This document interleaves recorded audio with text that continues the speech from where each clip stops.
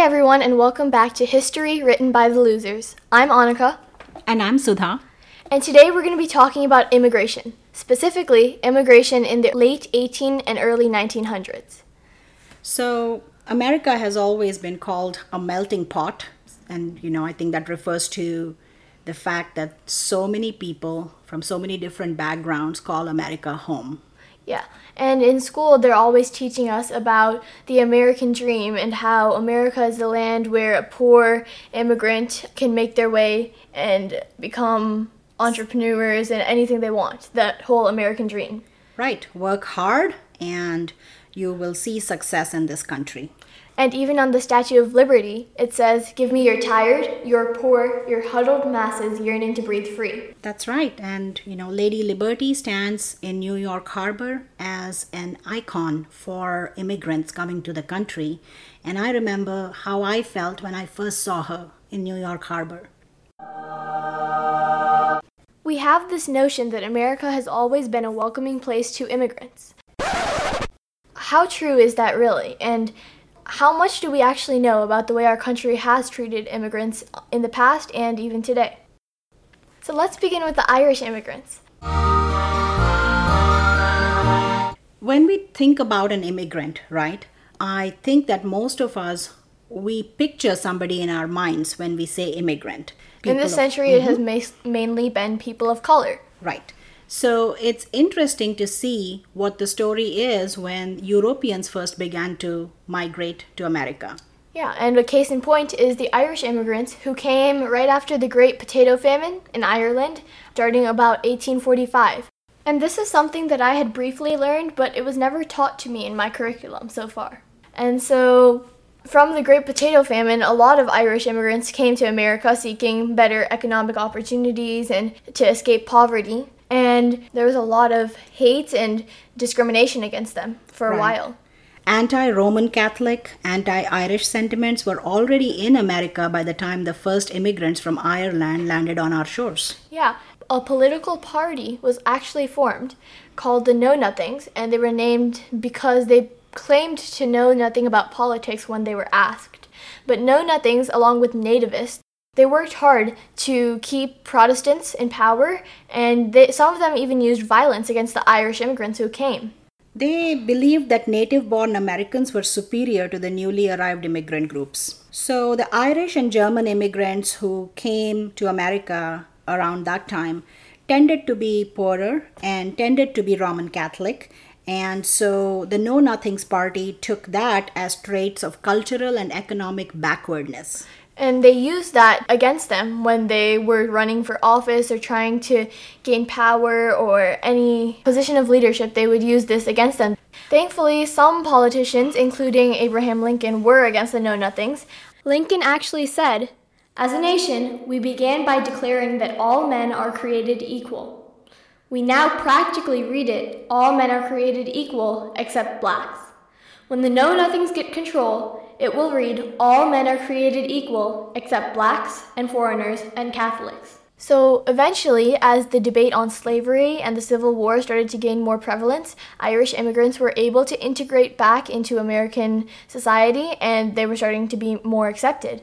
But with that acceptance, many of them felt like they had to stay up on that social ladder and they had just climbed up from the bottom rung. So they would taunt other new immigrant groups, and one such immigrant group were the Chinese. Dennis Kearney, who was a County Cork native and a Working Men's Party leader, was known for closing every single one of his speeches with his signature, "Whatever happens, the Chinese must go." And although we say that the Irish integrated into American society, I know that even when one of the most charismatic presidents of our country, who was Roman Catholic, Kennedy, was running for president, people thought he would have an uphill battle because of his faith and his background. So these things never did completely die down.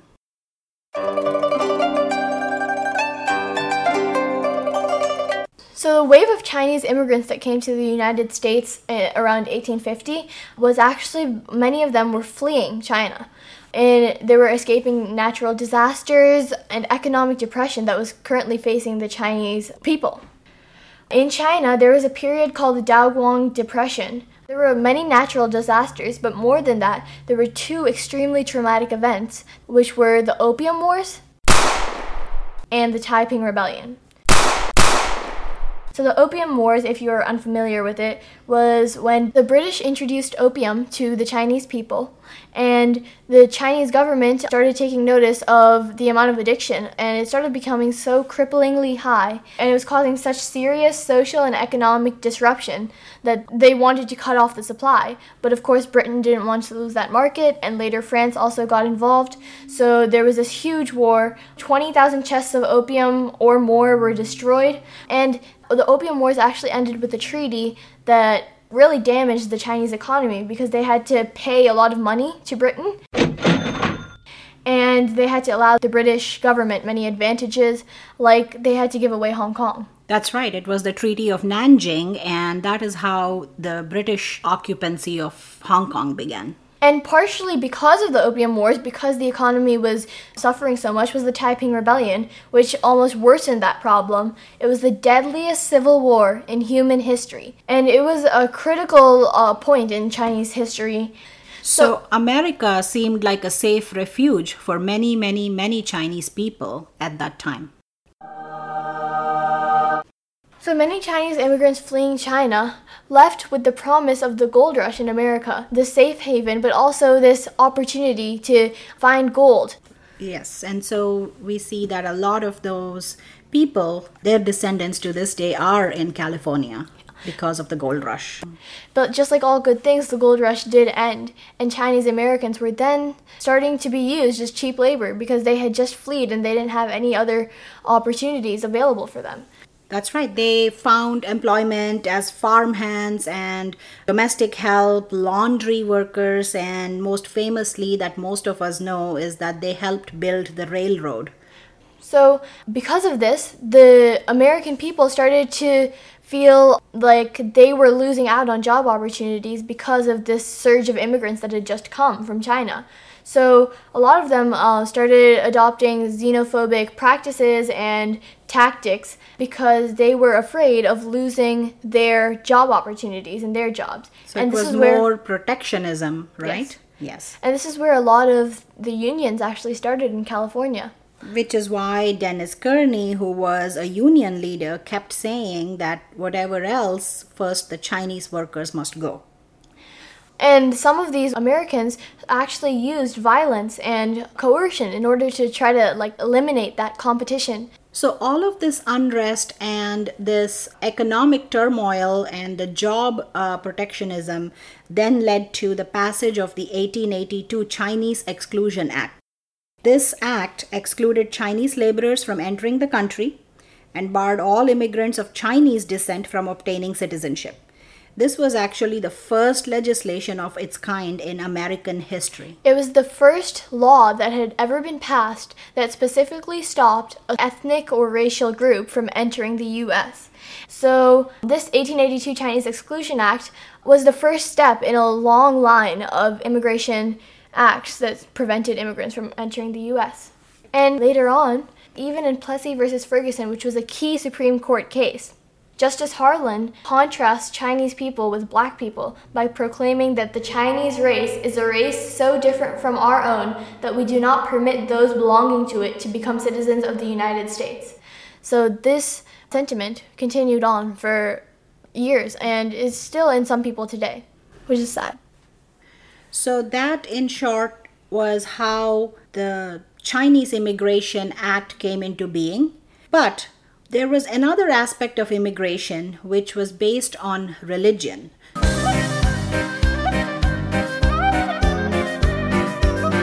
So there was, at the end of the 1820s onwards, a lot of Jewish immigrants were also arriving on our shores. In the early 19th century, there were a lot of Central European Jewish immigrants, but between 1881 and 1924, a lot of Eastern European Jewish immigrants started coming to escape persecution and try to find some economic opportunities that they were lacking in their countries. When they arrived here, they began working in the garment industry or they became shopkeepers, and mostly they were doing menial blue collar jobs. Yeah, and even if they were given a position like law or medicine, they were given tasks that were deemed unvaluable. And this actually ended up benefiting a lot of Jewish lawyers later on in the 1970s when hostile takeovers became popular, which were considered unsavory jobs previously, and they were poised for success. So a lot of Jewish lawyers actually had experience in that kind of law, and when this became more and more popular, they gained more and more work because of this experience. Yes, but at the time, these were considered very unsavory jobs. No one wanted it, and that is why the Jewish immigrants were given it. And along with that, there was a lot of propaganda against the Jews and Eastern Europeans. A lot of Americans claimed that Northern Europeans and the Nordics were more intelligent than the other types of Europeans. And that type of propaganda has continued on for not just different types of Europeans, but against other immigrants as well, against black people. That same type of propaganda has been used so many times in order to discount a race. Right. So somehow desperately to prove that there is something based in science that separates us or makes us different, when in reality nothing of that sort exists. Interestingly, in 1917, they began saying that you need to pass a literacy test in order to become an immigrant. And the idea behind that was to stop Jews from immigrating because they felt like Jews would not pass a literacy test. Yes, and that is where the first Immigration Act began. And this process continued on for many years. At this time, there were still the Chinese workers that were taking up many of the jobs, especially in the West, and now there was also a huge surge of Jewish people, and those were the two groups that most Americans were afraid that were taking jobs. So in 1917, an act was passed, and the major concern was of the Eastern European Jews. So that literacy test prevented a lot of them, because if you live in a different country where you speak a different language, I think it's incredibly hard to pass a literacy test for a language you don't know. And this act actually passed over the veto of President Wilson. And in this act, there was, along with the literacy test, there was also another more subtle act slipped in there as well, and it was called the Asiatic Barred Zone. And Asiatic was a term that they coined, which was very derogatory, but it was used towards any people of Asian descent. Right. And another word that was used to describe people from this part of the world was Orientals, which is also a very derogatory term. The Asiatic Barred Zone, interestingly, did not include the Philippines or Japan. That is because of America's interests in those regions. So that Asiatic Barred Zone basically blocked Chinese and Indian immigrants mainly from entering the U.S. because they were coming at this time, and the United States wanted to protect the jobs of Americans. So although the literacy test in 1917 was the main focus, there's also this Asiatic Barred Zone that was slipped under the radar. Then, in 1921, the Immigration Act of 1917 was revised, because more than 800,000 immigrants had been admitted to the United States in that time, and people thought that the restrictions of the first original Immigration Act were too loose. Right. So the 1921 Act limited the annual number of immigrants from each country to 3% of that nation's nationals who were present in the United States according to the 1910 US Census. And that's a major thing. So basically what they're saying is, if you look at the number of, let's say, Chinese people in America right now, you take 3% of that, only that many people are allowed in. And if you take a look at the date, it's 1921, and American people were very afraid, especially from Eastern Europe, where these Jews were coming, that Bolsheviks, which was the Bolshevik Revolution in Russia, that these radical revolutionaries were going to come to America and start spreading fear. And it was like an original Red Scare. So this 1921 Act, it limited mainly, if you look at the percentages, Chinese immigrants and Eastern European immigrants. So the two prior Immigration Acts finally culminated in the Immigration Act of 1924. Of course, this law was affected by the feelings of the people at the time. World War I ended in 1918, but during the war, people in America had so much nationalistic fervor that they turned their attention to modifications of existing immigration laws. Yes. In this Immigration Act of 1924, Americans used a lot of scientific data, which wasn't very scientific and was, I'm sure, very biased. They administered intelligence tests in the army, and they used those to say that Southern and Eastern European people were not as smart as the Nordic or Northern Europeans were, which was very, very biased. Right, but you must remember that that was the time where eugenics was also very popular in America, and people were getting behind this notion that, genetic manipulation was okay. And along with this data that they used, there was this fear of the cheap labor that many immigrants were supplying. So many of the lawmakers making laws at this time in Congress were actually leaders of unions. So protection of jobs was very much at the forefront of their minds. And their agendas. Right. So this act, the most immediate impact was that it restricted the number of Eastern Europeans, particularly Jews, immensely. The supply of immigrants from Eastern Europe was almost cut off completely. And this had many long-term effects. If you think about the time we're in, it was 1924. So Jewish people in Eastern Europe and Southern Europe were facing a lot of persecution already. That whole Nazism idea was being birthed at the time, which is why they started fleeing in the first place. But this propaganda was gaining popularity, and many Jews were trying to escape. But there was a quota in America of how many Jews and Eastern Europeans could come. And a lot of Jewish people who ended up being involved in the Holocaust actually could have come to America if this law didn't exist.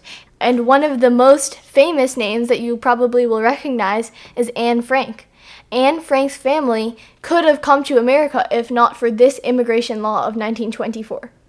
Interestingly, around the time that there was so much focus on what was happening for immigration from Eastern Europe, it's interesting to me that these laws did not apply to people coming in from Mexico. Yes, and that is because during World War I, a lot of Latin Americans and South Americans, and especially Mexicans, who were coming into the United States were helping in the war industries. And so these immigration acts didn't affect them at the time because Americans needed that labor for the war effort. Immigrants from Latin America represented approximately 30% of total immigrants at that time. So, this 1924 Act did not just affect Eastern Europeans because the Asiatic Barred Zone that was coined in a previous Immigration Act was now amended, and it also worked hand in hand with the Chinese Exclusion Act in the 1800s to keep Chinese nationals from coming to the United States until 1943 when China became an ally to the United States in World War II.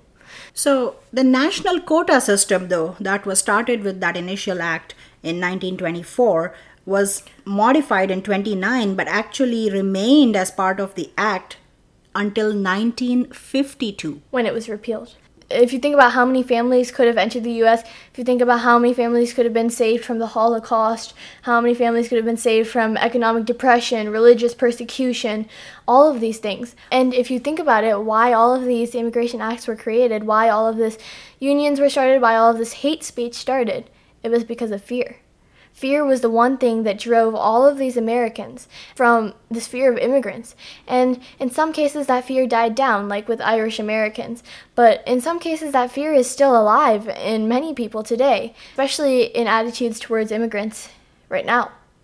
That's right. So more recently in the news, we have frozen visas for immigrants to come and work in many industries in America, including science, research, technology. And this particular freeze is also fueled by that same fear that has been, unfortunately, our constant companion through the decades and centuries of being a beacon of hope, a new land, a melting pot, which we are. I do want to highlight that even though over the centuries, immigration into America has had a lot of controversial decisions and fear behind it, living in America and being an American citizen is still something that is of value, because this is one of the few countries in the world that is founded on an idea of life, liberty, and the pursuit of happiness. After all, immigrants are what America was built on, and immigrants, we get the job done. Thank you for listening, and we hope that you guys enjoyed. We would like to note that the Lincoln quote was modified for sensitivity purposes. Feel free to let us know any ideas, thoughts, comments, questions, anything you would like to discuss. This has been History Written by the Losers.